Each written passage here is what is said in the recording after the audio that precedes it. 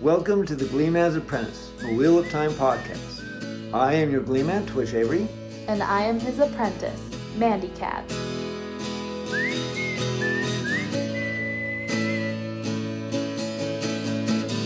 Traveling the wastelands in search of every story.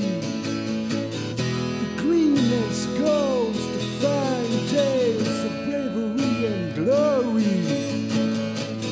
Pass along achievements accomplished by mighty foes. The telling of the wheel made up by different spokes. He comes across a long last singing, whose clothes are tattered and worn. Invited her on his journey, and the Gleeman's apprentice was born. As Mandy Cat has already read the first 4 books of the series, there are always potential spoilers up through The Shadow Rising. And after that, I'll be reading the rest of the books for the very first time with my Gleeman, Twitch.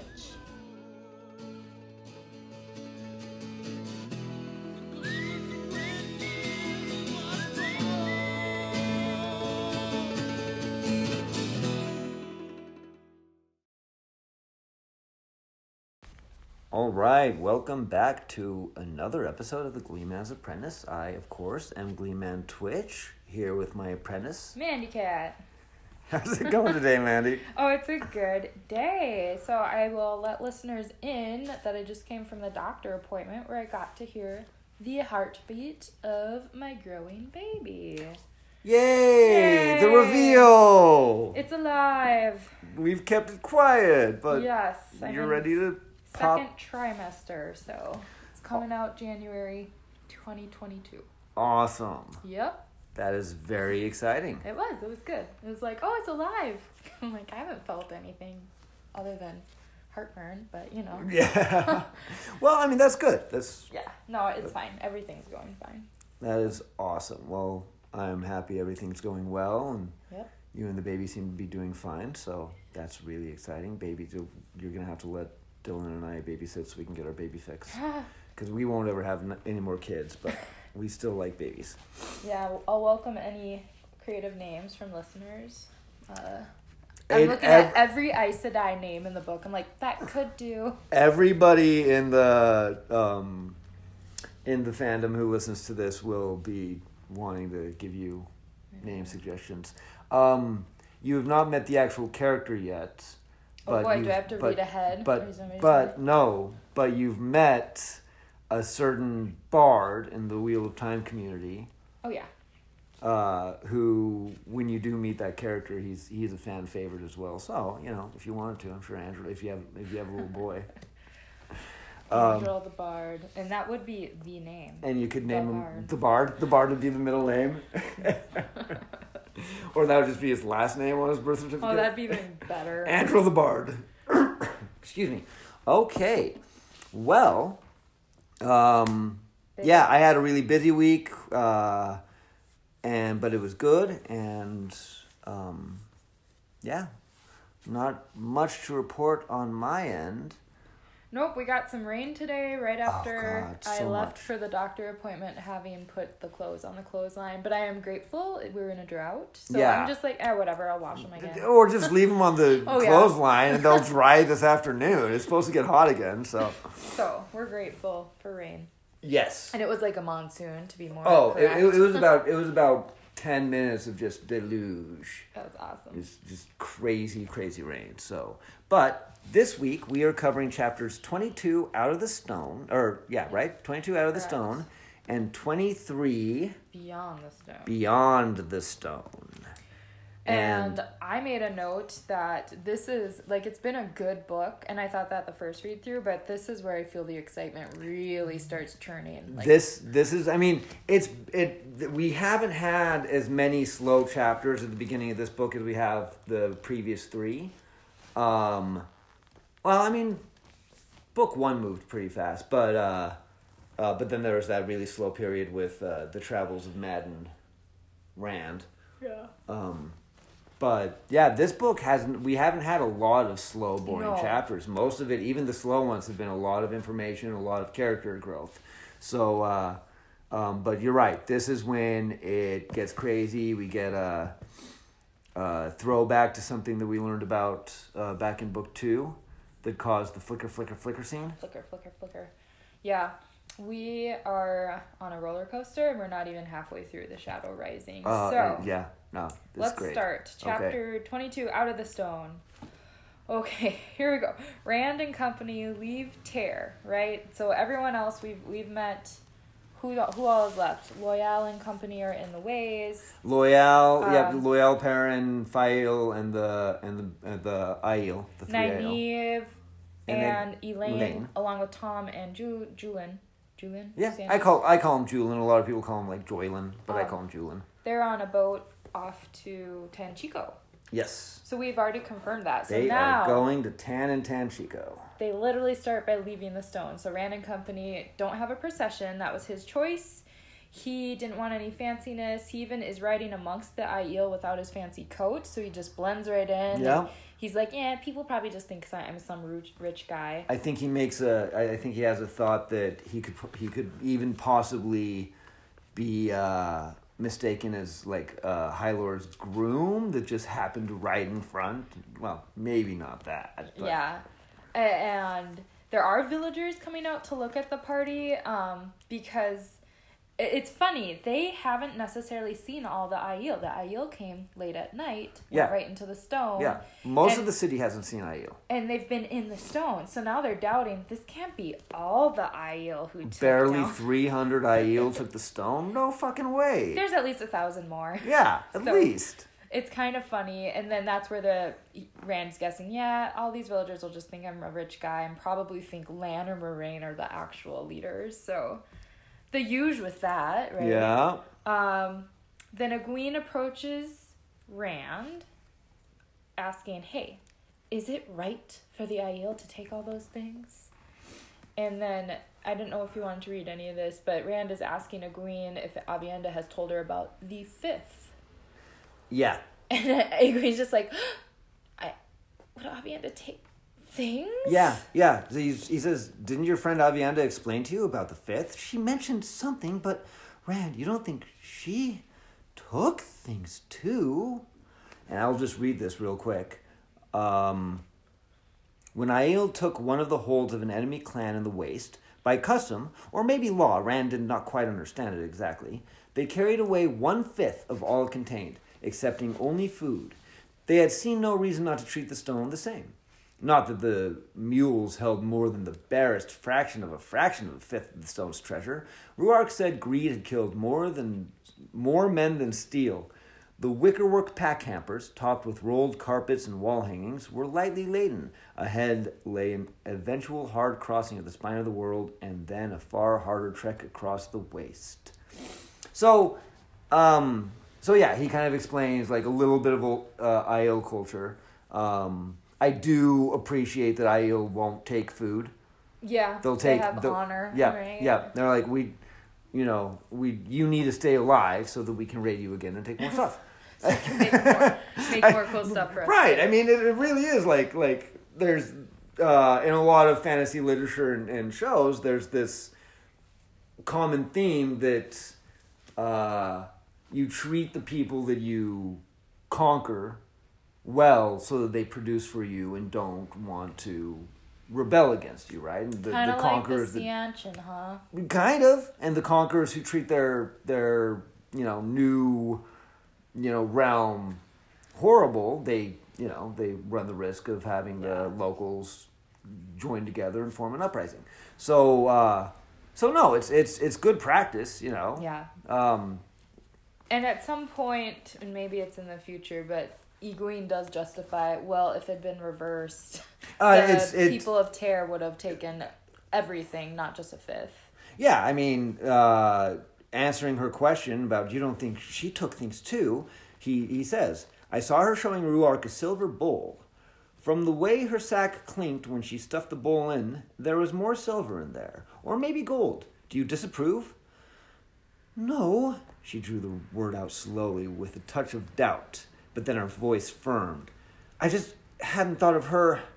Well, the Terrans would not have stopped at a fifth if the positions had been reversed. They'd have carted away whatever wasn't part of the stonework and stolen all the carts to haul it.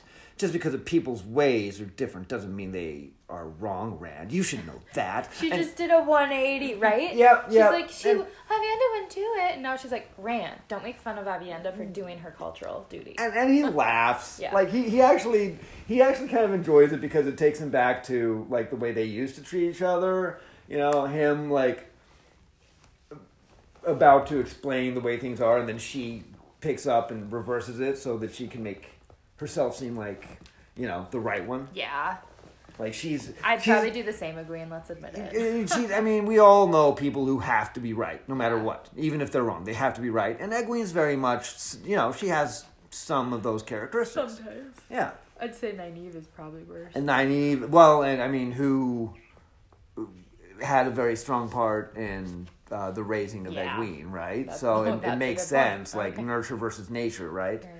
So Egwene compliments Rand's fine horse, asks for its name. I thought this was really sweet. You can add details if you want, but Rand doesn't super detail it, but the horse's name is Jaden. And he's thinking to himself, he took it from his favorite book, The Adventures of Jane Farstrider, which, by the way, I really hope there's like a prequel of Jane Farstrider, because it's always brought up in these books. But anyway, Jane Farstrider was a traveler who named his horse Jaden, or there was a traveler who named his horse Jaden, apostrophe N, Jaden, meaning true finder in Old Tongue, because the animal had always been able to find its way home, and it was nice for Rand to think that his horse Jaden might carry him home someday. Back to the Two Rivers. Yeah. He does, like, he's a little embarrassed. He thinks it's kind of childish to name a horse after, like, his favorite, like, store. Yeah. It's kind of like if somebody got a horse and named it Paul Bunyan. or like Roach from the Witcher series, or Bill. Like if I got a horse, there's a very good chance I would name it Bill after Sam's pony in the Lord of the Rings. You know, because Sam loved Bill, and I would use Buttercup from Princess Bride. There you go. Or another good one would be Shadowfax from the Lord of the Rings. Oh yeah. So, that's anyways, badass. I mean, but he's a little embarrassed of naming it after a story. But I mean, it's a cool name, Jade. It's a cool name, and that's why I put it in there. It's actually a sweet moment, even though he doesn't tell Egwene. But Egwene's here, all distracted, so she's not connecting any dots. So they ride in some silence, and Rand keeps thinking this thought: I gotta tell them at some point, and he's avoiding telling all these people something. But at the same time, Egwene brings up Elaine, and Rand, why'd you leave it that way? You should have supported Elaine's choice. Or, no, this is great. Rand says, I supported Elaine's choice to go to Tanchico. You know, protection from me and the bubbles of evil. And then Egwene is like, well, of course Elaine had the right to choose Tanchico, but you should have at least told her you would have liked her to stay. You should have at least tried to talk her into staying. Gosh, communication, guys. And he's like, why? She wanted to go. He did the, like, quote-unquote right thing. I don't know if there's a right or wrong to that, but he's so confused about girls. Oh, and that's very much not, like, I don't know anybody who doesn't get confused by the opposite sex, or even the same genders. You know what I mean? Like we just befuddle each other. We're all so different. That's cool. It's just funny because the girls wanted more dramatics. Is essentially what they were hoping. They were hoping for their girlhood stories. No, do you know what Elaine wanted? Elaine wanted Rand to do exactly what Lan did with Nynaeve. He wanted her to come in, berate her for leaving, and then sweep her up in a big kiss. Wait a minute. Rand is so far from Lan. I'm just saying, that's what Elaine wanted. She's jelly. Yes. That is so cute. She wanted that same reaction. She wanted this poetry. She wanted the fluttering. She wanted the aggressive making out session in front of her friends. Like, she wanted that. And she didn't get romance. it. And that's why she wrote that second letter that was like, fuck you, you fucking fucker, or fuck off. Do you think that's enough for him to sweep me off my feet? I'll send it. All right, so Moraine interrupts the whole thing, and she's like, nope, tell me part 2 of your plan.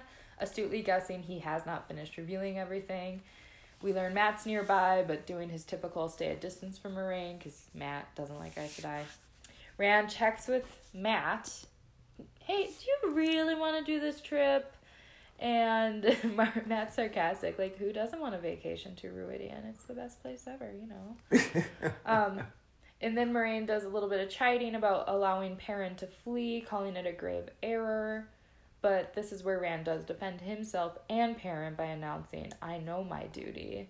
And some needed to return to Two Rivers. I think, does Lan give some agreement, like some sort of nod? Or So I'll read it real fast. One of us had to go back, Moraine, and Perrin wanted to. You're willing to let anything go to save the world. I do what I have to. The warder nodded, though he said nothing. Lan would not disagree with Moraine in front of others. But once again, and it happens often, and we always bring it up, Lan is showing not preference, but he's siding with the Emmonsfielders just as often as he's siding with Moraine. But if I were to reread, if I reread right now, whatever chapter 3, 4, I don't know of Eye of the World, Lan was just cool, aloof, and like not giving these kids the time of day. Exactly. He didn't like that. I think it's chapter 9, leave taking, when they leave and they're intending to only take the 3 boys, and they end up taking Egwene and Tom as well, right? Yeah. The whole time he's like, he doesn't show emotion, but he's annoyed. He's like, really, is this part of the pattern too? You know, like in the beginning he was so stoic and it really, like, he started training with the boys and teaching them lessons, and maybe some fondness started there, but I don't think it really started until Nynaeve caught up to them and he was impressed by her tracking skills, and then they started falling in love, and that's, I think,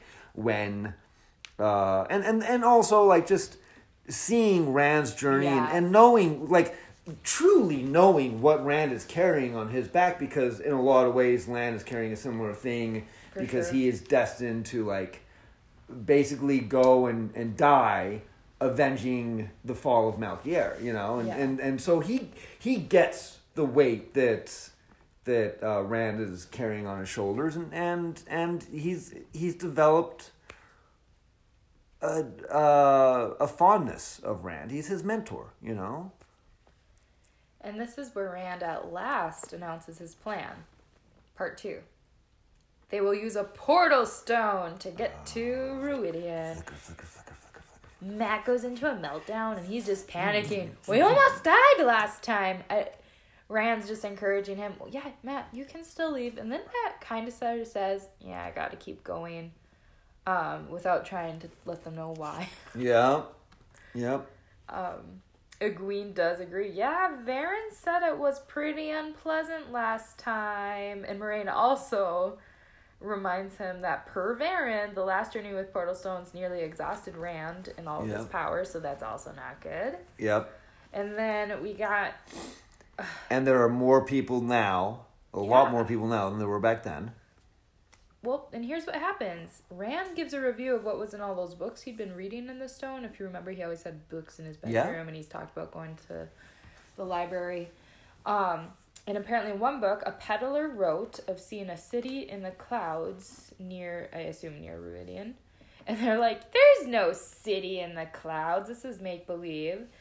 But Rand then describes that the librarian had showed him maps and documents of at least 4 portal stones near Tear.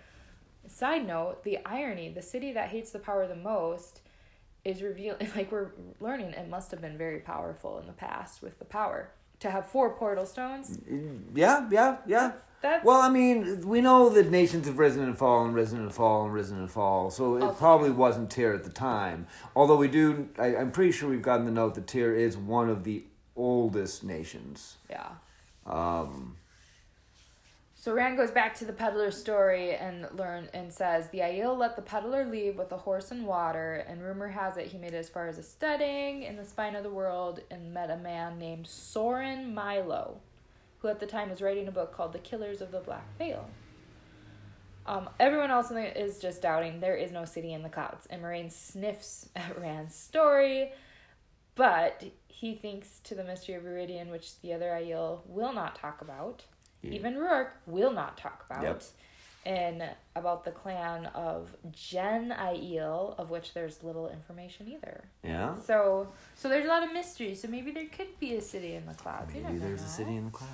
Anywho, There's a city I know. in the clouds. I'm thinking of that anime movie, Castle in the Sky. That's what comes to my mind.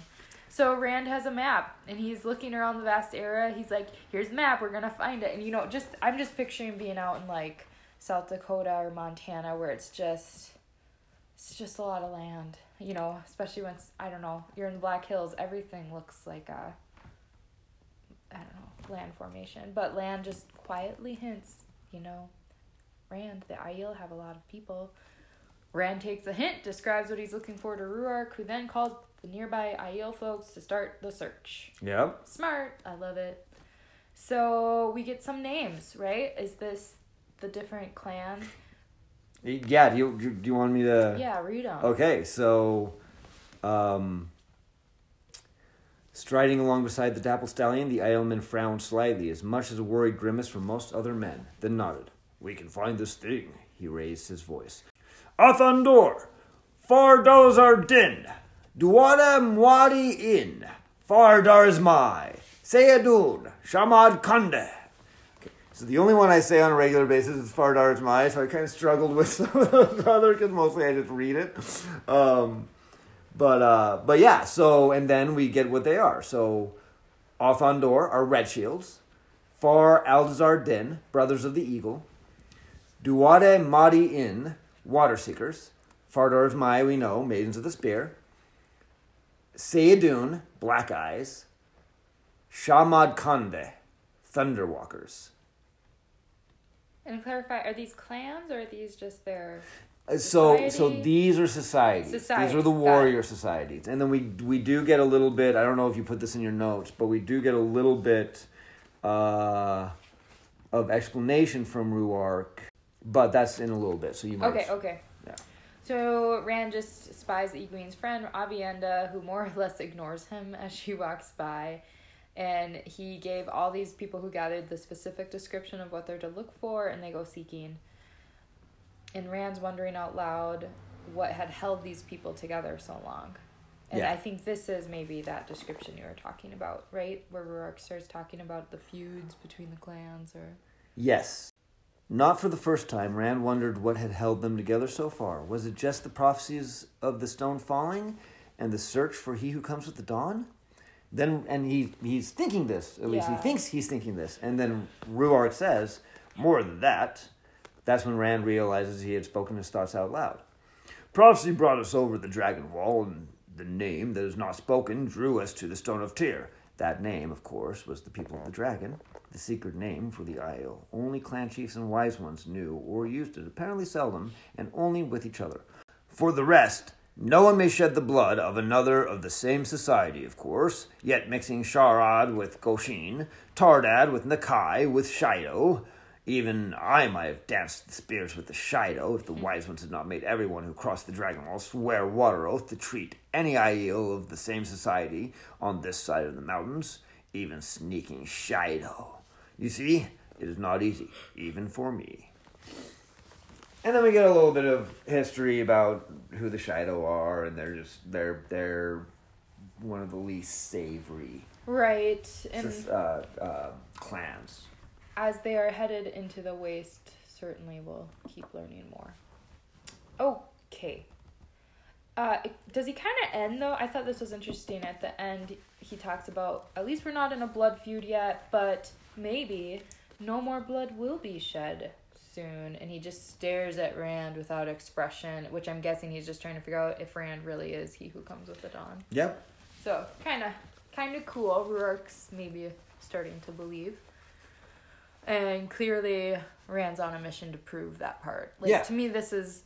Maybe I wasn't totally reading into it first read through just because I was enjoying it for pleasure. But now it's like, yeah, we know Rand has to... He's trying to do everything he's supposed to do. He's trying to fulfill the prophecies, and he's starting to realize that over on this side of the Dragon Wall, in the wetlands, as the Aiel call it... Yeah.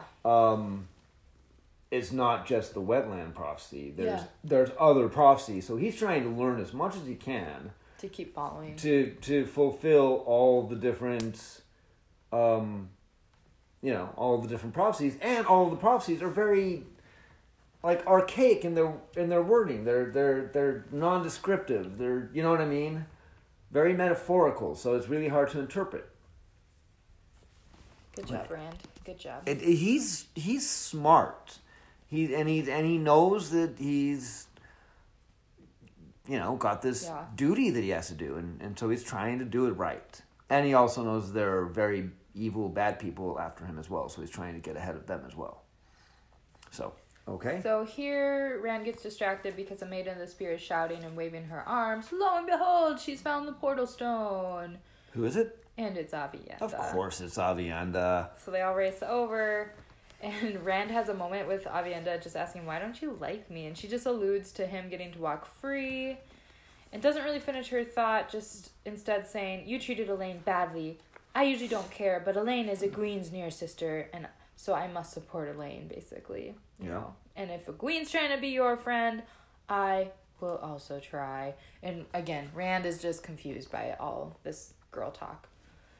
Yeah. So Rand begins wiping away the dust on the portal, and it's still in relatively okay shape, just covered by some of the dust. He's digging away dirt and stuff.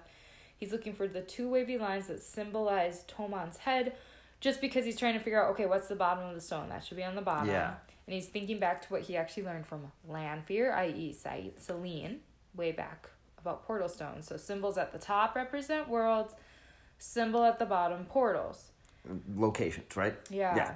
So Ruark shows him the two symbols that are found at the stone in Ruidian. Because Ruark recognized this whole thing. He's like, yeah, there's one of these near Ruidian. And he's recognizing these two triangles that are forked lightning, one with a left arrow, one with a right arrow. And it's an ancient written symbol for Ruidian. Yeah, which is pretty cool. And of course, Rand's just like, tell me more about Ruidian. And Ruark's suddenly very reluctant. But that's where he explains that, this is wise men once and clansmen wait near one of these on the slopes of Chandar. Then Avienda's pissed that Ruark shared all this. So Ruark says, I know nothing more. First rule of Ruidian. There is no Ruidian. Ha! That makes sense. Okay. So, beautiful moment. Egwene just calls Rand out, you don't know what you're doing. And Moiraine makes an odd comment on the side about finding out just how useful dreaming really is. And I didn't know what to make of it when I was first reading it. I was like, well, and neither does Egwene. Is that because of the portal stone kind of, that place the portal stone goes through is almost similar to the dream world, like from what Varen explained books ago? Anywho, Rand really doesn't know how to differentiate the symbols. He has everything but which should I do, the left arrow, right arrow? So Matt saves the day. Matt comes over. He's reluctant. But he's like, oh, sometimes I get lucky. And he just pulls a random coin out of his pocket. Tarvalon gold, of course. And then he just says, heads for right and flame for left. Flips the coin, and much to Egwene's dismay, he catches it. Yeah. And Matt even warns, it's foolish to trust coins. But Rand says, the coin is flame. And it is. Yep. And all we know is Rand just says, it has to work for me sooner or later. And no one understood. He doesn't explain that. I don't even get it. I'm like, is Rand starting to tap into luck, or is he using his power to sense stuff? I think, and I'm pretty sure I thought this the first read through too. I think he's talking about just being like the most powerful Taveran to ever live. You know what I mean? Oh, okay. Like my Taveranness needs to work for me sometimes. Okay. Up until then, he feels at least like it just works against him. But I mean, we've seen evidence that his Taveran often, works for him. But in this, that's what I think. That's my belief, is that he's talking about his Taveran nature needs to work for him sometimes. Okay. So Rand asks Ruark, hey, get all the Aiel folks and horses close. We're going directly to Ruidian. And here Rand pulls out his special, I don't even know, what do you call it when you have like a bonus power or something? But his enhancer, Yeah, level, his enhancer. power enhancer, And you know like what his it like is? this like the star in Super Mario, Yeah. right, which gives you the power to just like run into things and kill them. Yeah, except it's just a small figurine from his pouch, and it's this little green man sitting with a sword, and he rubs it for luck. So it is an Angreal, but Moraine's just like, what the fuck? That is too. You're gonna burn yourself out. You left Kalendor back in the stone, and you took this tiny little Buddha with a sword. That's kind of how I picture a little round belly Buddha, but holding a sword. Oh my gosh. So Moraine. I want to rub his little belly, and that's probably what he does to make the power work. He's rubbing it. And it's probably really cute and whatever, but I do agree with Moraine, like, what the fuck, man? But then I also thought, nah, he knows what he's doing. He couldn't bring Kalendor. I have a feeling that's also important in the Aiel world. But yeah, but she doesn't get it. She's pissed. She's annoyed. She's, once again, things are outpacing her, and she doesn't like it. But she has some really good comments. She's like, Rand, you are a strong Taviran. You could rip the age lace for all of time, which sounds like a bad thing. However, you know what Rand does? He boosts himself, and he's determined, I'm bringing everyone and every animal, and as a means of goodwill for the new place he's entering, I'm going to be successful. So he tells himself to go for it, and I'll let you read that final paragraph. So he wrapped himself in the void and reached out for the true source, that sickly, flickering light that was always there, just over his shoulder. The power filled him, breath of light, life, wind to uproot oaks, summer wind sweetened with flowers, foul waftings from a midden heap. Floating in emptiness, he fixed the lightning-laced triangle before him and reached through the Angreal, drew deeply at the raging torrent of Saidin. He had to carry them all. It had to work. Holding that symbol, he pulled at the one power, pulled it into him until he was sure he would burst. Pulled more. The world seemed to wink out of existence. Flicker, flicker, flicker, flicker, flicker, flicker, flicker, flicker, flicker, flicker, flicker, flicker. Just kidding. The flicker's not there. I just added the flicker. But yeah, I love it. The world winked out of existence, and end chapter. End chapter. It ends right there. Bam! Oh! It's a page turner. He does such a great job at ending chapters on, like, I can't stop now. I've been reading for 3 hours. It's 2 o'clock in the morning, and I have to keep reading right now. Oh, good old RJ. Oh man, he was brilliant in his brilliant, especially in like this book. His pacing is so incredible in this book, at least in my opinion. So of course we gotta turn the page, chapter 23, Beyond the Stone, and Egwene opens this chapter, immediately feeling heat, the blazing from the sun, scorching through her shoes from the earth she's standing upon. Her sweat's described as pouring out of every pore and dampening her clothes only to quickly evaporate. So I'm just thinking, Rand actually freaking did it. He did it. There wasn't 27 flickers or whatever it was. It was over and done with. Yep. So, and then Egwene looks up, and in between mountains she sees dense fogs and some towers sticking out of it. A city in the clouds. What the fuck? The peddler was right. Oh my god. Matt celebrating. That peddler needs a name. What should we call him? Tuk. Sure. Tuk the peddler.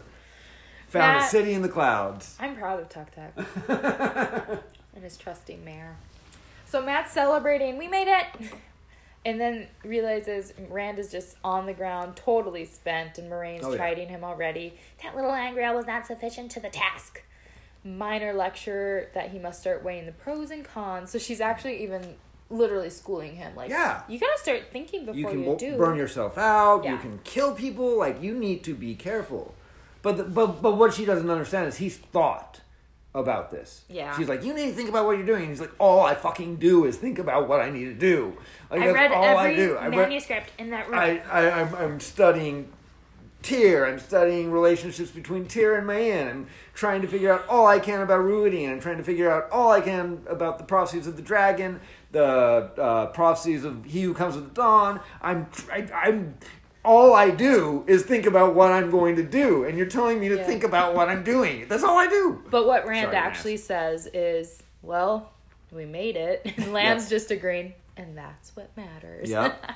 Fucking love Lan.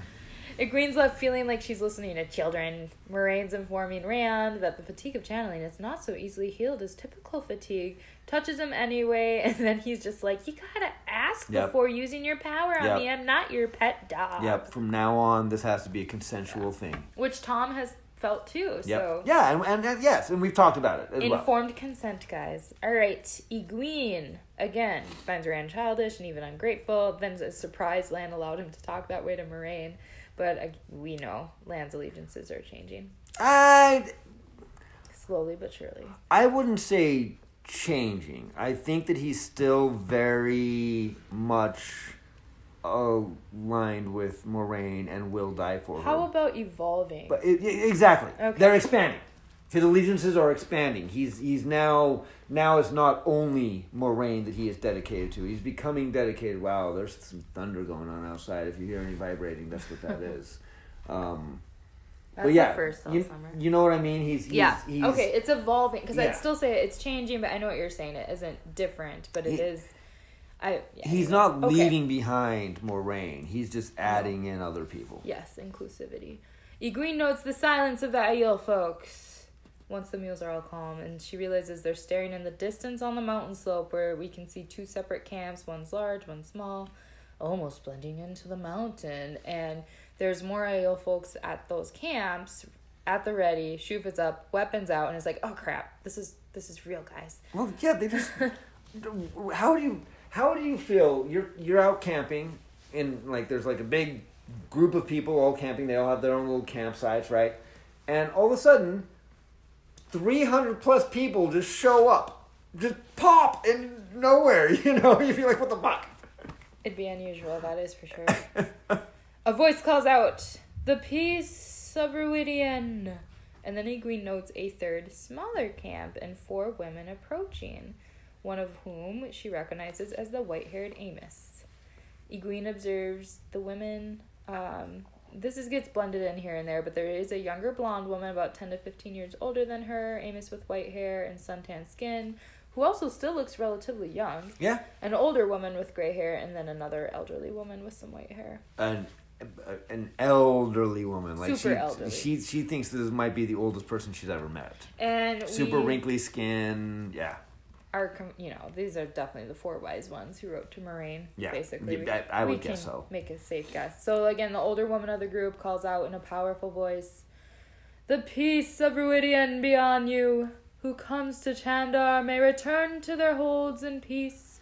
There shall be no blood on the ground." And that settles it. Yeah. Weapons put away. Shuf is down. Yep. Matt tucks away his knives. Lan sheathes his dagger. Rand looks a lot calmer himself. And the Aiel folks from the stone begin heading towards their separate camps, some even going around the mountain, others going to the established camps on the slopes. So, there you have it.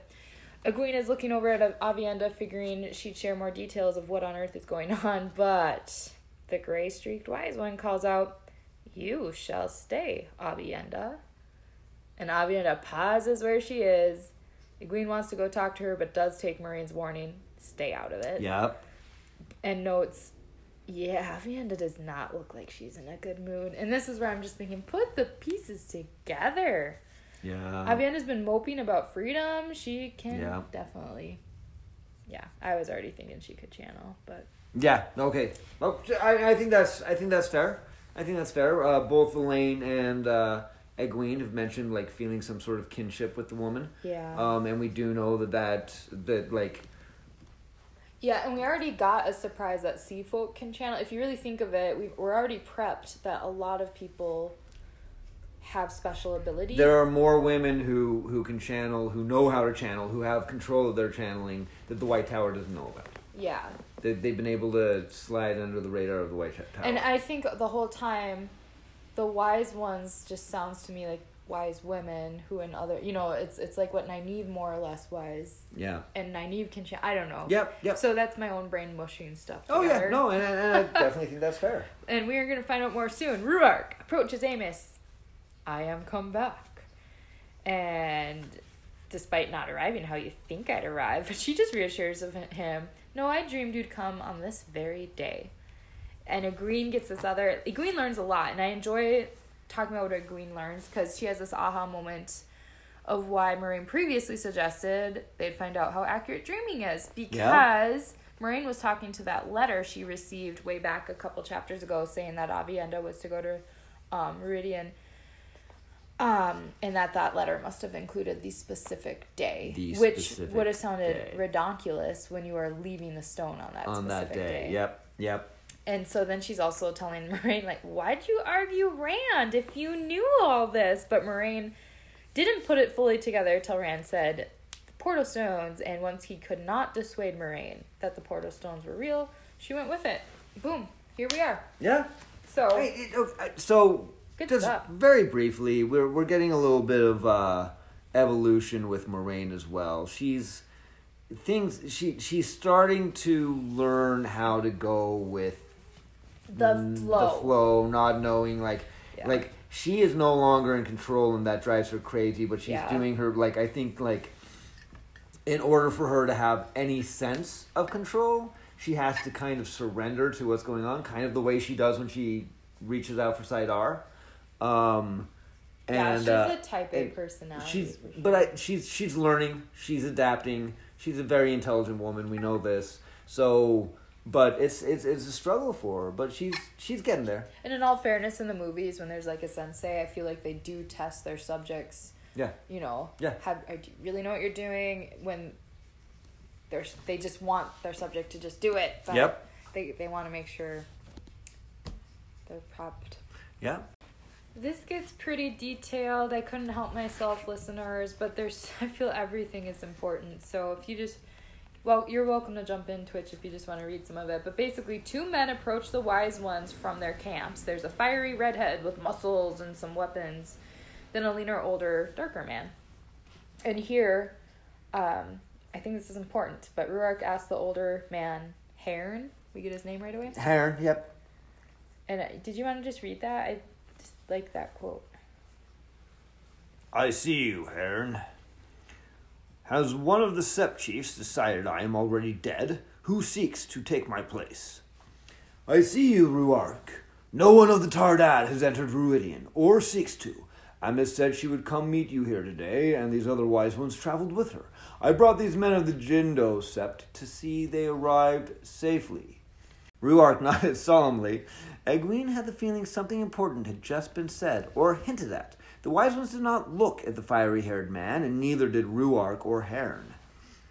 But for the color rising in the fellow's cheeks, they might as well have been staring at him. She glanced at Moraine and got a tiny shake of the head. The Aes Sedai did not understand either. Yeah.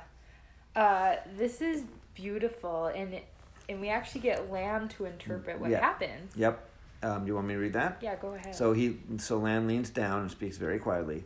A wise one can go anywhere safely, into any hold, regardless of clan. I think not even blood feuds touches a wise one. This Heron came to protect Ruark from whoever the other camp is, but it would not be honorable to say it. I like that. Yeah. I don't know. I like this scene. It's probably why I detailed it. And there's just a little bit more, because Moraine lifts an eyebrow, and he adds, I don't know much of them, but I fought them often before I met you. You have never asked me about them. I will remedy that. Right. Yes, that's it. So we know that one of those camps is bad. I mean, to me, I think it's easy to put them in the bad category. If a clansman was that worried to come protect... basically protect Ruark, and keep remembering there's not supposed to be any bloodshed at Ruidian. That's a big deal that he thought it significant enough. I better come. So, exactly. And so fiery redhead, we can interpret he must be of the clan that would threaten other safety. And I'm gonna put it in here because I don't know how much I keep repeating. They keep ignoring him. That is the best tactic, and I admit to using it to people. And it pisses people off to be ignored. But there's certain times like this, as they keep talking, they have a conversation, for basically the people who are doing what they're supposed to be doing. And we're gonna learn more, but this redhead maybe kind of sort of is putting himself out of his place. Okay, yeah. I think it's fair to say. But before that happens, another sweet moment from Lan, just like, here's some water, Egwene, and then he's dumping like water on both Moraine and Egwene's heads, giving them strips for basically soak this strip of cloth in water, put it on your head. So he's taking care of them in the heat. And here Lan is not taking water. He's good to go, but he's like, the heat will kill you. I've been a baker most of my adult life, and in the summer, it's hard to have AC in a bakery because you don't want to mess up the proofing process. So one thing that we would do is we would wear bandanas over our heads, and we would soak them in like an ice bucket, like an ice water bucket. And then throw them on our heads, and because you're working right in front of an oven, you can't have AC, or else it'll dry out the bread. You know what I mean? So, and then were you working in totally? Does it get humid in your bakeries? And in Minnesota, your deli bakeries, because I worked in grocery stores, it's also humid. Yes. And you want to just just die. In Utah, no, not so much. Not really that humid. But still, the heat would But still, the heat. And then the adding on, you're standing in front of a 400-degree oven, you know what I mean? You're opening it a lot. It gets really fucking hot. So I 100% related to this as soon as I read this.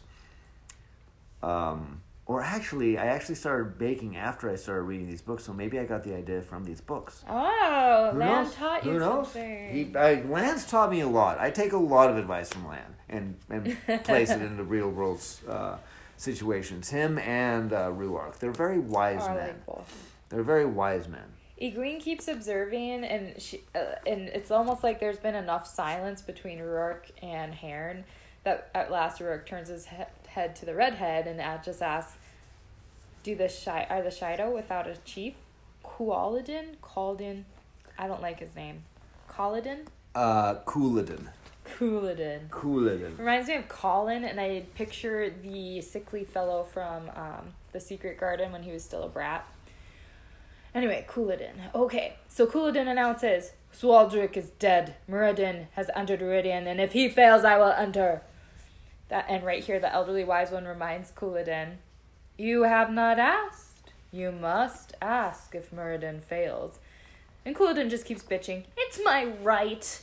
And she says, unlikely you'll enter at any rate, even if Muradin fails. We get her name. You didn't say it. Oh, I didn't say it. It is my right, Bear. Bear. He wanted to say bitch, though. I know he did. He's not nice. Bear is the elderly wise woman, correct? The super elderly? Yes. Okay. And spoiler warning, out of these 4 wise ones that we meet, I fucking love Bear. She's probably my favorite out of the 4 of them. She's the one that I picture in any fantasy movie where I've been trying to make her voice that really loud. She's just got the power. And I don't mean the true power. I just mean the kick-ass woman power of I'm old and knowledgeable. Yep, I know more than you, so shut the fuck up. Alright, sorry we had a bubble of evil. It was me. A drink spilled. It was just my clumsiness. But now we are back. Back to this fiery redhead Couladin who's still bitching to Bear, and he's just whining. My first brother entered Radian to return marked as clan chief and lead the Shido to honor. We mean to... Self-interrupts. He does not finish what they mean to do. But I'm just going to go ahead and finish it myself. And it sounds like the Shidos are douches planning Aiel world domination, judging by this fiery redhead. Okay. Anywho, Amos has already dismissed him, and she's talking to Ruark. Mm-hmm. And again, I just love ignore unwanted behavior. And that's why I say I love that tactic, because truly you're reinforcing unwanted behavior when you pay attention to it. Exactly. So if he's talking out of line and it's deemed this is not your place, yes, ignore it. So anywho, Amos is talking to Ruark. There is one who came with you. And then Rand kneels down, more or less asking permission to go to Rudian. Did you want to read his fine words? Rand has fancy words. Rand looked taken aback for a moment, hesitating, but then he strode up the slope to stand near Ruark at eye level to the woman. Sweat plastered his white shirt to his body and made darker patches on his breeches. With a twisted white cloth tied around his head, he certainly did not look so grand as he had in the heart of the stone. He made an odd bow. Left foot advanced, left hand on knee, right hand outstretched. palm upward. "By the right of blood," he said, "I ask leave to enter Ruidian for the honor of our ancestors and the memory of what was." Amice blinked in evident surprise, and Bear murmured, "An ancient form, but the question has been asked. I answer yes." "I also answer yes, Bear," Amice said. "Siana?" "This man is no Aiel!" Oh, I love this. Broken angrily. Couladin has a hissy fit. "It is death for him to be on this ground. Why has Ruark brought him? Why?" "Do you wish to be a wise one, Couladin? Put on a dress and come to me, and I will see if you can be trained. Until then, be silent when wise ones speak." Basically, she just said, "Go in the corner and shut the fuck up." Yeah, he is put in his place, and then Rand kind of goes on and says, "Well, my mom's Aiel," and Amos is like, "No, Nope. your father." And both of these statements, because remember we're in Egwene's POV, and both of these statements just throw her off a loop. She's like, wait. I remember Carrie Althor. She died when we were all really young, but I remember, She's no Aiel. She's not an Aiel, but maybe like she had red hair, so maybe. But I think there would have been a deal about it. Yeah, and Egwene is just thinking this is bullshit. But And then they throw out not your mother, your father, and then she's like, what? Because Rand has not shared with anybody that he's pretty sure. Yeah, pretty much that only Tam is not his dad. Nynaeve knows. Yes, and Nynaeve knows because she was the helper of the wisdom at the time, right? Yeah. And she literally, I think she knows for a fact. Yeah. And here comes Matt. I want to go to Meridian too. This is great. Couladin's ready to stab him with his staff. But straight up. He's straight up, like, stabs. Amos and Melaine glow a Sidar and knock him away. So another aha moment for Egwene, realizing the wise ones can channel. But it's a shocker for both Egwene and Moraine. And again, no wonder Amos looks ageless, because she has this inner power. Yeah. The true source, what it does to Aes Sedai, clearly must do for all channelers. It slows her aging, so. So Couladin's just pissed. You two outsiders asking permission to go to Meridian?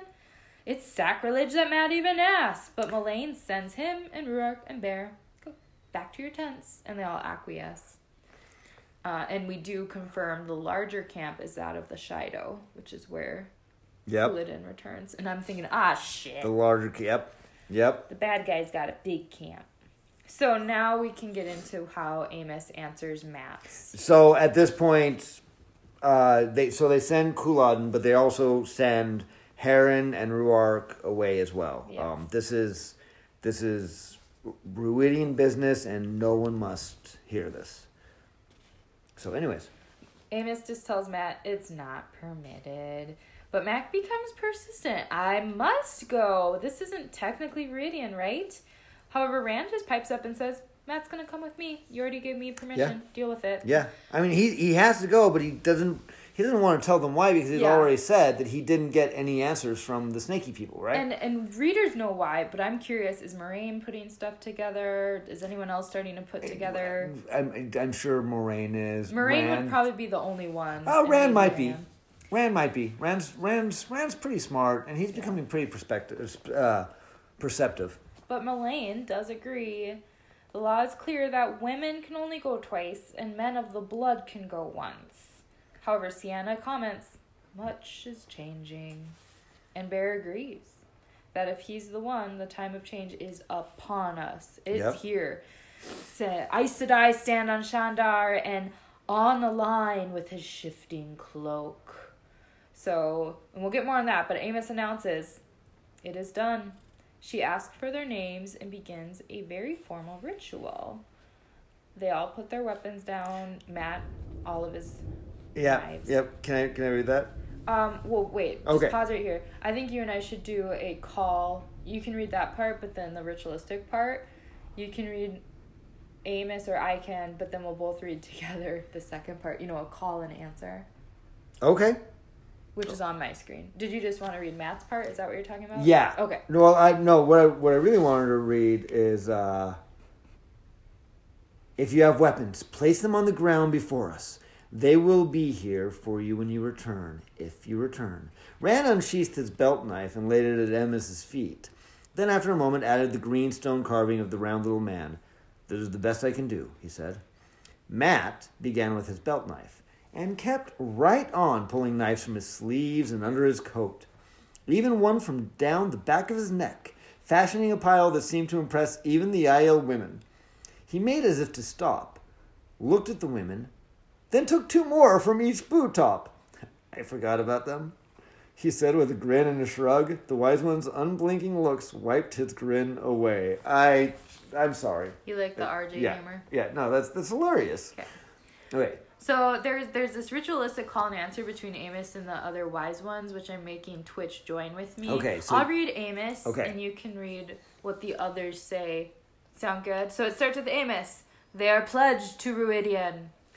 Ruidian belongs to the dead. They may not speak to the living until they return. The dead do not speak to the living. We do not see them until they stand among the living once more. And here Amos and the crew draw shawls across their eyes one at a time, and then the rest answer. Be gone from among the living, and do not haunt us with memories of what is lost. Speak not of what the dead see. And then silence. The wise ones waiting with the shawls across their eyes. And of course it's Matt who just quips, well, the dead must be able to talk to each other. Do you think we can bring our horses? And Rand, of course. I don't think so, buddy. Sorry, bud. And they begin their walk to the castle in the sky. When they are far enough away to hardly be visible, at last the wise ones take down their shawls. Walking down to the castle in the sky. What a ritual. That's where I'm gonna go when the wise one said I die. They're dead now. Apparently They're Ruidian dead. is the city of the dead. The city I get a of very Lord of the Rings vibe with it.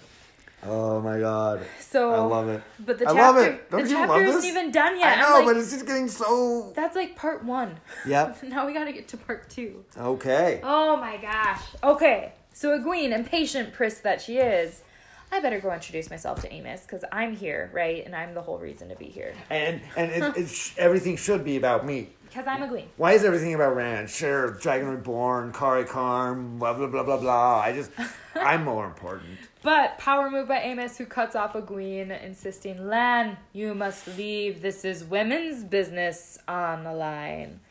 And Lan has this moment waiting for Moiraine to nod, which she does, and he heads to a tent. Amos continues to ignore Egwene, and this is one of, I just love that. Egwene, it's not your turn yet. Yeah. Hold your horses, learn a lesson. So Moiraine asks, why do you call Lan one man? So we have an interpretation for on a line now. And Amos shares, do you want to read what she shares about it? Moiraine asks, do you know him? And Amos says, we know of him, Aes Sedai. The last of the Malchieri, the man who will not give up his war against the Shadow, though his nation is long destroyed by it. There is much honor in him. I knew from the dream that if you came, it was almost certain Anne Aline would as well. But I did not know he obeyed you. Ha ha ha. And Moraine's like, he's my warder, but he doesn't really obey me. He should. He's supposed to. He's supposed to. Lately. But that's really cool. Lan has his own name amongst the Aiel. That is badass. That's pretty impressive. But one man. Egwene's sitting there bothered by all the ifs of the conversation and the uncertainty within it and realizes, okay, dream reading must not be straightforward. It's not just reading minds. It's interpreting, and it's still not perfect. Yeah, exactly. So next section, Amos calls attention to Avienda, who's more or less sulking. And Bear informs Avienda the time for frolicking with the maidens is over. Grow up. But Avienda says, I don't want to be a wise one. I don't want to. I want to play with my spears and my spear sisters. Having a temper tantrum on the ground, pounding her fists. Yep. That's my... basically the equivalent, the Aiel pouting it. For the Aiel, it probably is safe. That's probably as pouty as Aiel get there. So I do think. Sorry to cut you off. I do think that Culloden is an exception. He seems to be very emotional and doesn't think about what he does. Whereas I think most people in leadership, at least around the Aiel, are very poised, stoic. So you mean Culloden is exceptional in how much of a No, I think he's the exception. Tantrum? I think he's the exception. And I to don't the see him rule. as a leader. He he's, wants to be. He's trying to be a leader. But that's the point of them probably not giving him permission. Yeah, you don't have the characteristics that the leaders of the Aiel need to have. So fuck off, biatch. So we get bits and pieces of Amos's history because we learned she also had to give up the spear to become a wise one. And it was Bear and Cudelaine, the other elderly woman. Cudelaine? Well, I think Cudelaine was with them, but she wasn't. She's not with this group. Are you sure? So anyway, I see what you're saying. So Bear and another woman, Cudelaine, had to bind Amos. Yeah. As well as forced her to carry a doll to remind her of how childish she was. I find I have a lot of humor in the Aiel's use of shaming. It's not nice. I don't like it in our culture, but it is fun in a fantasy book to be like, here's how stupid you look. Apparently, Amos ran away numerous times, paid for it each time, and eventually learned her duty and obligation to the people. Yep. So, now Egwene puts together, I had such an affinity toward Avienda because of the shared ability born in her to touch the true source, just like me. But it gets interesting because then that's the moment Egwene recognizes a similar affinity with Moraine, and this is the first time ever, and it's the small note, well, she is a distant woman. So Moraine keeps herself very purposely distant, and maybe Moraine's letting that guard down because she's learning so much right now too. Yep. Or Egwene's just getting better, which I'd also believe, because Egwene is powerful. So once she can recognize it, maybe it's easier to recognize it. Okay. So moving on, the wise ones tell Moraine, they just read her mind and go, no chance of taking Avienda to the White Tower. We teach better, we don't coddle. Yeah. And Egwene's just like, you're calling that coddling? That was the worst thing I ever went through. Poor Avienda. Yep. And then this is where Avienda hands over her weapons, and each are just cast aside like garbage. And that's purposeful, because they want her to learn these no longer serve you, and your specific weapons will be fabricated into pots or toys that you will give away, so they will never be used for harming again. Do you have to treat her this way? Egwene demanded angrily. You are treating things she cares about as trash. She must see them as trash, Siana said. When she returns, if she returns, she will burn them and scatter the ashes. The metal she will give to a smith to make simple things, not weapons, not even a carving knife. Buckles, pots, puzzles for children, things she will give away with her own hands when they are made. The threefold land is not soft, Aes Sedai, Bear said. Soft things die here.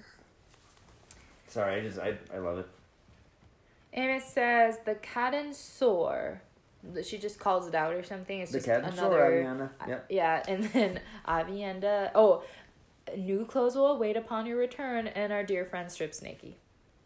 So that the Cadden Sore must be you gotta go naked. I kind of want to see that scene in the I know you TV want to show. see that scene. I want to see Avienda naked. I just worry, I'm kidding, as a I'm person kidding. with a larger chest, I'm like, the pain. There's anyway. We'll get to that very quick of why I'm worried about boobs. The wise ones allow Avienda to keep her loot from the stone as gifts for herself upon her return, or if you don't, we'll give it to your family. So this will be a perilous journey. Yeah, they keep saying if you return. They said it to Rand. Now they're saying it to Avienda. Right. And did you want to read about how Amos describes the object Avienda is to discover in Meridian? In Ruidian, Amos said, you will find 3 rings arranged so. She drew 3 lines in the air, joining together in the middle. Step through any one. You will see your future laid before you again and again in variation. They will not guide you wholly, as is best, for they will fade together as do stories heard long ago. Yet you will remember enough to know some things that must be for you, despised as they may be, and some that must not, cherished hopes that they are. This is the beginning of being called wise. Some women never return from the rings. Perhaps they could not face the future. Some who survive the rings do not survive their second trip to Ruidian, to the heart. You are not giving up a hard and dangerous life for a softer, but for a harder and more dangerous. Yeah, so that sounds suspiciously like what the tower used for It kind of sounds what their accepted rings are, right? And Egwene is aware this has to be a Terangriel, but I'm sitting here like, this almost sounds exactly what you went through. Like, well, but those were different. arches, right? Yeah. Those were described as arches. These are described as rings. So I'm guessing, like, very, very similar, but just different enough. The arches were connected to a single bottom, I think. Well, so I'm like, in my head, I'm almost picturing the exact same thing. Yeah, I think the circles are also connected. Yeah. In an arc, because she made that triangle, connected like so, right? And made the triangle with her fingers. So yes, I think very much it's a very similar setup to the arches and then Tarval. How do these people know that's what you need when you're a wise one and or a person who can channel? Like, who figured this stuff out? It sounds so strange. Who figured out that? Think of any discoveries in real world times. This is magic. The best you're gonna get is, what did Tesla? Who was the first guy? How did the first guy figure out how to make fire?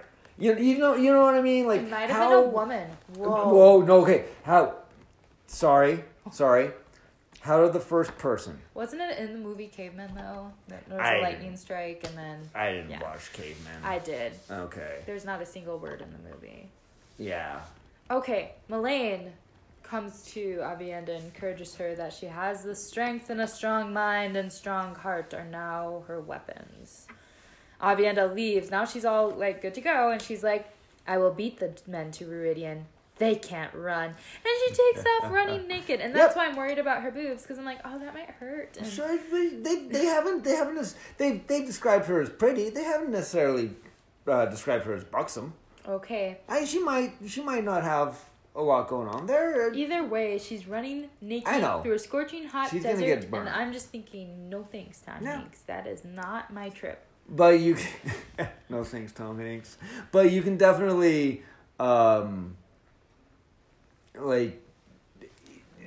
this is a high cost.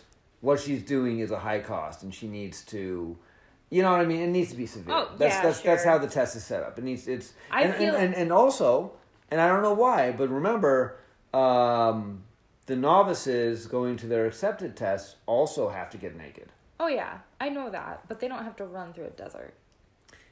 You're right. They don't. They don't even have to go outside, actually. Yeah. And they get buckets of water poured on them every time they come out, where I bet Aviendha's not going to get that treatment. Yeah. So, okay. So we keep going? Oh, of course. Freaking Egwene. Egwene's asking, is it time for my Tel'aran'rhiod lesson now? And Amos just comments about haste. Good job, Amos. We have been hasty because Aviendha struggled so long against her toe, because we feared the Shido might don veils, even here. If we did not send Randall Thorin to Ruidian before they could think. You believe they'd try to have killed him? Egwene said. But he's the one who sent people over the Dragon Wall to find. He is he who comes with the dawn.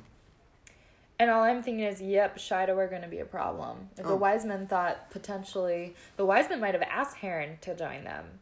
Maybe Heron was just giving some extra honor by not revealing. Well, I mean, we understand that this is Ruark's clan, right? Yeah. And Amos is the wise one, or at least one of the wise ones of that clan, and also Ruark's wife. So we can assume that, Amos probably told him, hey, I dreamed that I'm going to Ruidian and I need you to be my escort. And Couladin's going to be a little shit. And I'm guessing that when wise one, because we get that not all wise ones are dreamers. And we also get that not all dreamers, we'll get there. But I think that when a dreamer wise one says, I dreamed something, 99.9% of the IEO are going to be like, okay, it's just fact. Whatever you dreamed and says that we have to do, we will do. You know what I mean? Yep.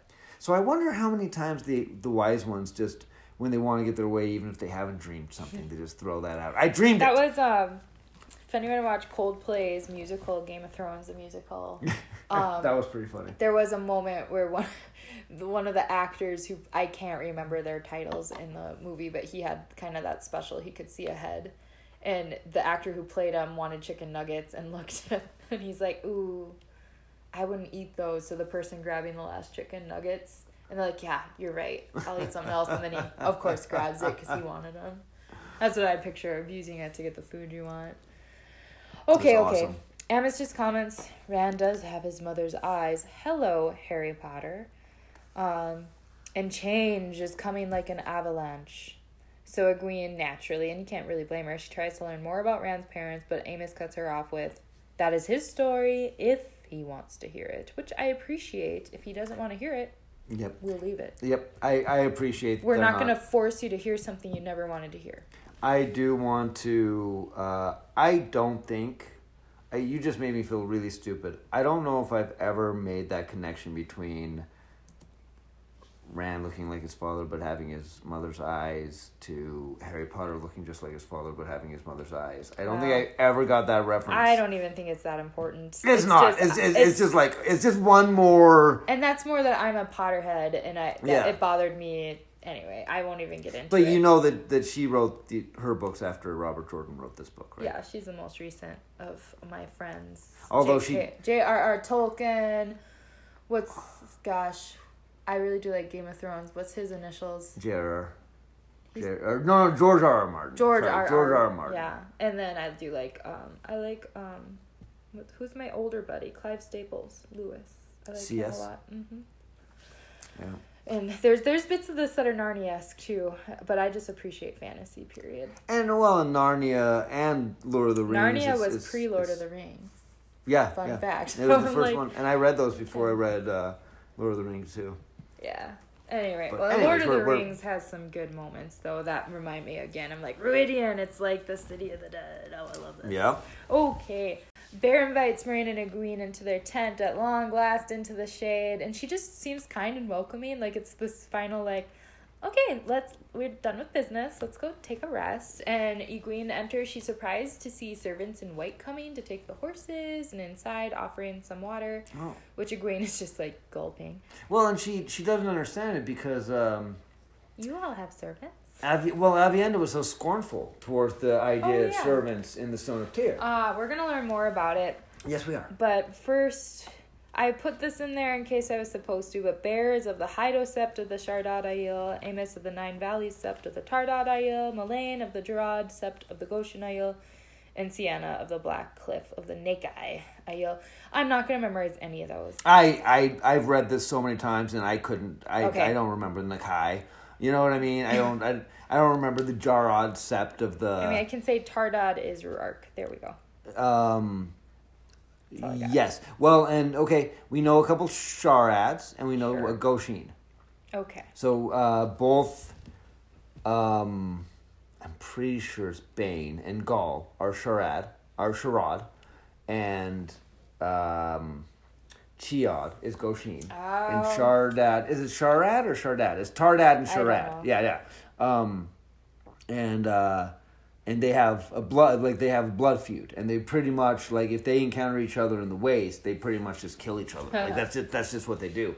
So the fact that, I mean, we've talked about this, like, Bane and Chiad became first sisters at the risk of death, right? Because their clans have this, and we can go into, like, the difference between clans and septs and societies, but I don't think, if you ever decide you want to go down that route and question that, because you might, then we will. But for now, let's just leave it at, they're all different things.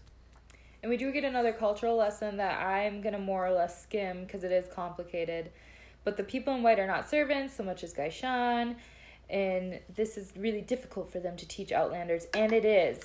So Moiraine, of course, requests the knowledge, even though Egwene's like, I want to learn about Teleron, Riyadh. But training. They clarify, you know what Jaito is, and Jito. And Moiraine says honor and obligation, and they say, yes, we live by that, but it's more than that. And I'm going to summarize as, it's basically a way to keep honor to one's tribe by serving their captor for a year and a day, and it's a significant dishonor to shirk this duty, to the extent the tribe might even send two to fill this to fulfill the yeah. toe. So G is honor, 2 is obligation, or toe is obligation, and it's kind of similar to, like, at least, and this knowledge is coming from, like, reading James A. Missioner books and watching old shows, but a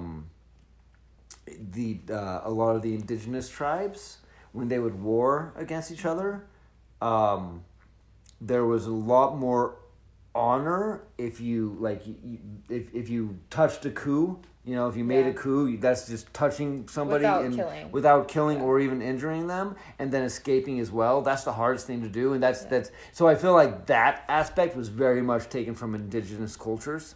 Yeah, so, and I see the honor in it. It's just really long and complicated. I don't know how important this will actually be to the story, but it makes sense then why Aviendha thought servants were terrible, too. Yeah. Because in her mind, she's probably only used to the symbolism of, you Gaishain serve for a year and a day, and at that time, they vow to not pick up a weapon and to serve their captors. But then after that year and a day, they go home. They're released, and they pretty much, like, the captors and the Gaishain might just leave it in the past, and it never gets brought up again. And if it was to be brought up, it would incur toll, and so they'd have to figure out, like, how to fix that toll. It's suspicious that the Shido are about to break a lot of those rules. People who, and just really quick, people who feel like they have toe can go to the person that they feel, even if the person doesn't feel like they have toe, they can go to them and be like, I demand you take me Gaishain because you, and then Bear goes into a whole story about something like that happening. We don't have to go. It's that boring. I mean, if you really like that stuff, if you get it's funny, but I'm not gonna. But yeah, I mean, it's definitely something we don't have to cover. Because there's just most first reader podcasts do cover it, like that I've listened to. So we don't. That's what I'm saying. So we don't have to. We don't have to go listen to Allie and Gus from Wheel Takes or Brett and Danny. They went and do a lot of description about it, so we don't have to. So Moraine is asking about the details in the letter she received, and how do they know if what they're writing is true. And Bear kind of interrupts Amos because Amos was about to talk, but Bear goes ahead and answers. There's much uncertainty even to a dreamwalker. Yeah. And she calls Amos and Mullane the best. So they continue. The present is clearer than the future in Teleronrad, which makes sense. Things that are going on now are probably much more visible or whatever. Yep. And as well, neither of them had seen Matt or Egwene in their dreams, and that kind of makes me laugh. I'm like, see, Egwene, you're not that important. Yeah. Like, you interrupted Amos because you were seeking it out. She didn't, in her part, she wasn't. I mean, she told you to come to her. She didn't expect you this soon. She expected you eventually. You know what I mean? Yeah. Like. I just find it funny because that's a good example. And Matt, I feel like them not seeing Matt is very fitting for Matt because he's kind of like the rogue. Right? Yeah. He's the one that does the unexpected. Chance. Yep. Yeah. Yep. But he's kind of like the Loki of the group. More important information, if Rand had not come, Rand would have died. Same with Lan and the Aiel and blah, blah, blah. Everyone would have died if they hadn't come and fulfilled.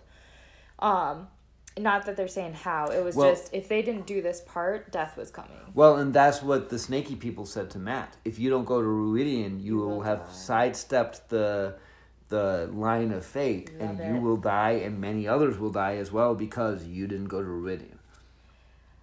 Mullane continues saying to Moraine, and if you don't go through the rings, and then she pauses, damage is done.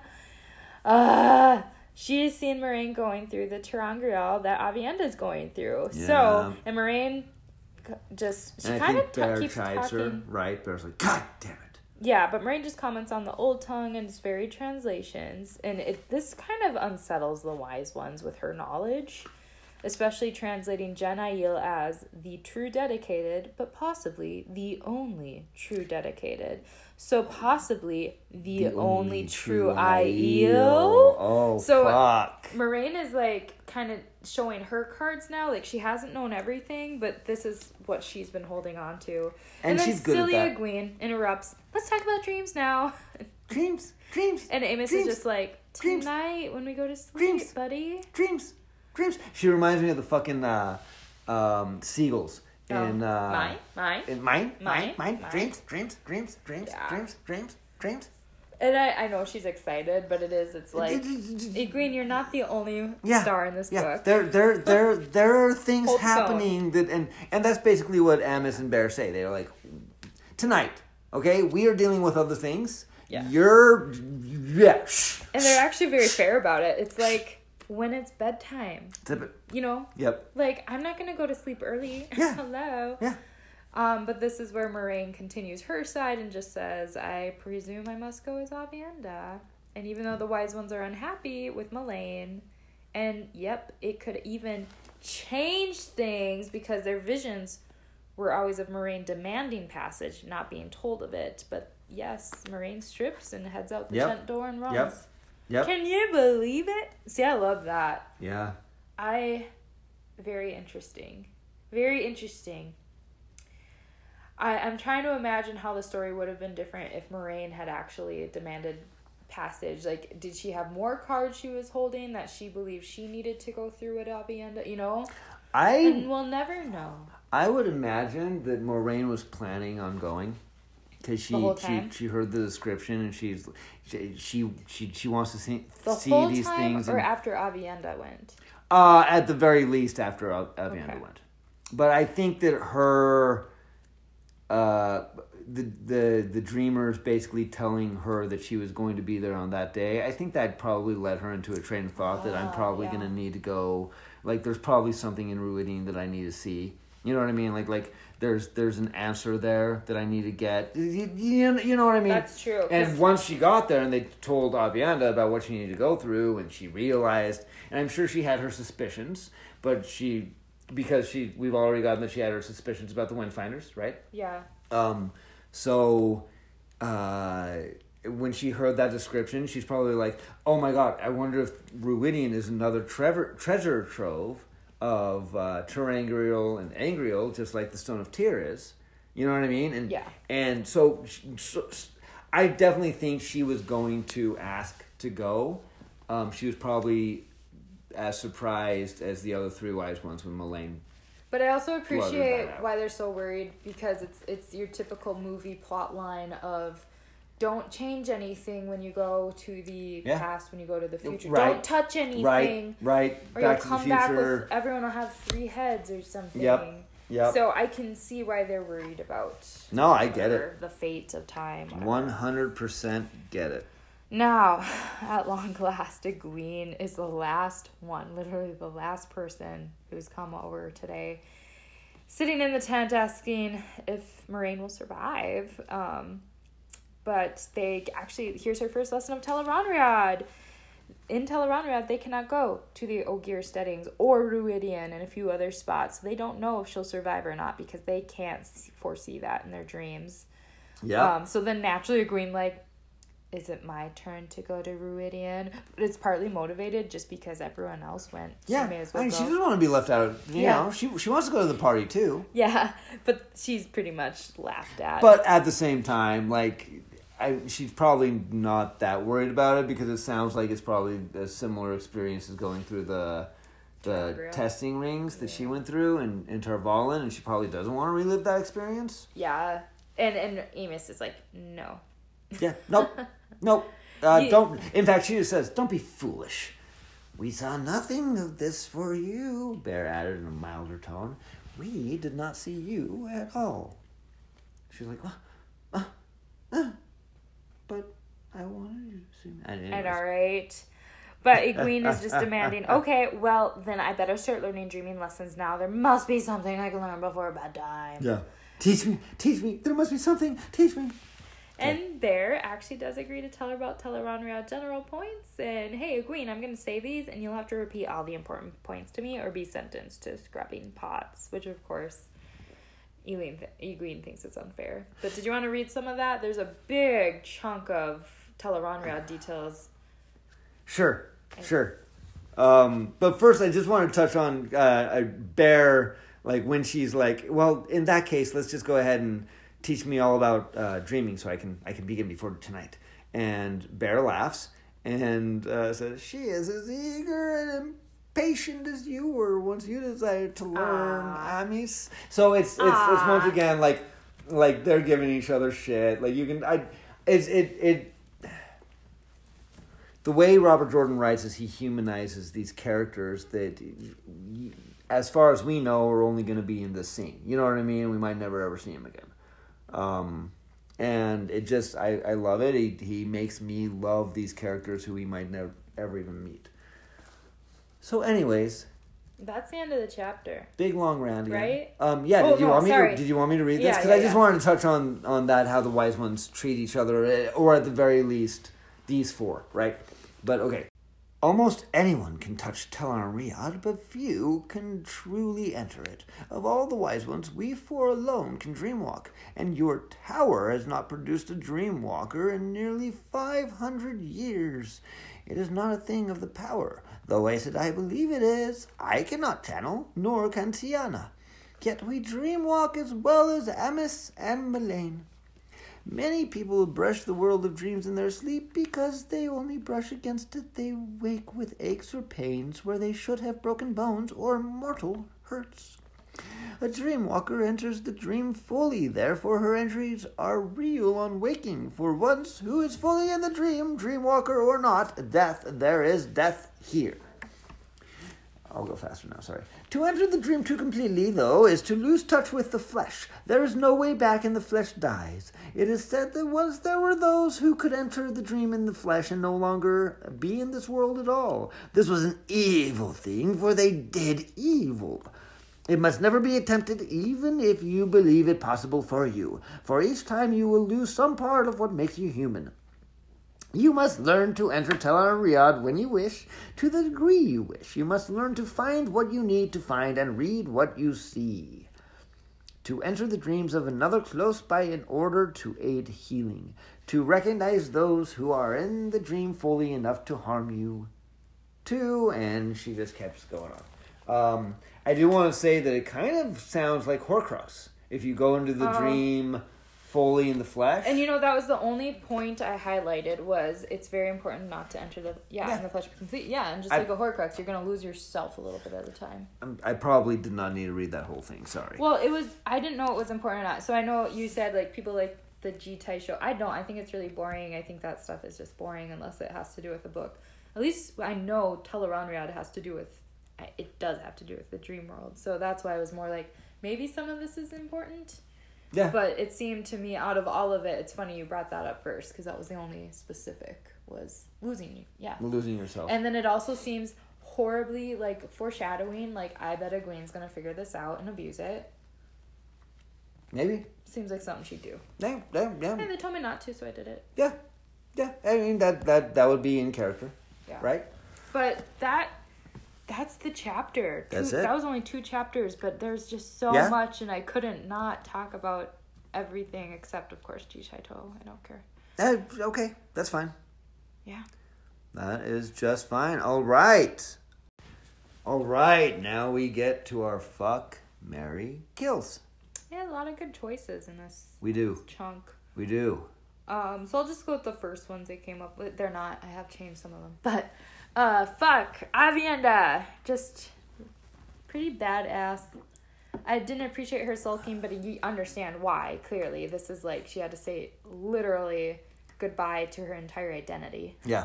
Yep. But running naked, being like, yeah, I'll just outrun the boys. No big deal. Oh, yeah. That's great. Good job, Avienda.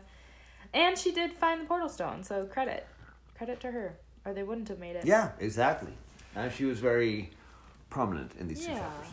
Mary I'll give to Hearn, just because, like, he might have been putting his neck on the line, escorting wise ones who didn't need an escort. So, I'm certain people read through what he was doing. So I appreciate it, and he still followed the respect and everything when Ruark came and talking to the wise ones. So, seems like an honorable dude. And kill Egwene. And that was until we read it today, and I realized, man, she's just so impatient. I know she's excited, but I also think I get a kick killing her. Yeah. Because she might be powerful, but she started out very whiny and prissy and look at me, look at me. Oh, at yeah. me, look at me. Yeah. So. Yep. Mine. Yeah. Mine. My turn. Okay. I actually am only gonna. Actually, I'm not even gonna use any of yours. Yeah, there's plenty. Yeah. I could have changed mine up pretty easily too. So I am going to. I'm going to marry Moraine. Oh, you're impressed with her character growth or what? Yeah, and just her courage. She's just. I really enjoy her in this chapter. We're seeing, like, it starts with the chapter that we covered last week. Yeah. When Rand was going through his plans, and it's from her point of view. She's adapting, and she needs to. Yeah, no, I really enjoyed her in this chapter. I'm gonna fuck Bear. Bear cracks me up. I figured she'd And- be on your list, yeah. and she's worth it. Yeah, no, she cracks me up. She's hilarious. The easy kill is Culloden. It is easy. Are you doing it? Well, I'm trying to think, is there anybody else who's really, like, everybody else is fine in this chapter. Well, my original kill was all of the Shido. Yeah, Just because- but that's genocide. Is it? I'm sure there's other people elsewhere. I meant all the Shido in They're the here, tent, they're here. that actually came to support a potential coup that they were planning. Yeah, I mean, he's the easy kill. Egwene's the other easy kill. She was. Yeah. I'm trying to think if there's anybody else. You know what? And this might be the only time I ever do this. I'm gonna kill Avienda. Oh, poor Avienda. I You're love salty. Avienda, but just the way, like, the way she treats Rand, and when he asks her, you know, if, like, white, you don't like me, do you? And she's like, you're neither. I can't like you. You're the Karakarn, and you just. I mean, I don't like doing it because I fucking love Avienda, but I'm gonna go ahead and kill Avienda. That's fine. And She was whining.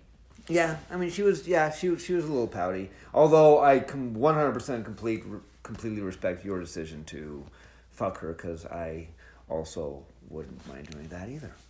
I think once you see her strip, you'd change your mind. Oh, completely. baby. But I mean, honestly, that can be said about most people. If I see them naked, I'm like, ooh, hey, how's it going? So I'm just kidding. we have some incredible stuff we covered, and it, yeah, and then it only gets more wild from here. But this was just a lot. It was a lot, and it's good though. So next week we are actually going to try and do 3 chapters, and they're big ones. And I don't know if any other podcasts have ever tried to combine these 3 chapters. We're going to try and do Ruidian, and then Road to the Spear, and Dedicated. So we will see how that goes. And there's a lot. So next week we might split that into 2 episodes. We'll see how we're feeling. Yes. But with that... Be excellent to each other. And party on, dudes. Thank you for listening to this episode of The Gleeman's Apprentice. The Gleeman's Apprentice is available on Spotify, Pocket Cast, Google Podcast, Breaker, and Radio Public. Our theme song is written by Twitch Avery and performed by Andrew, Bard of Time.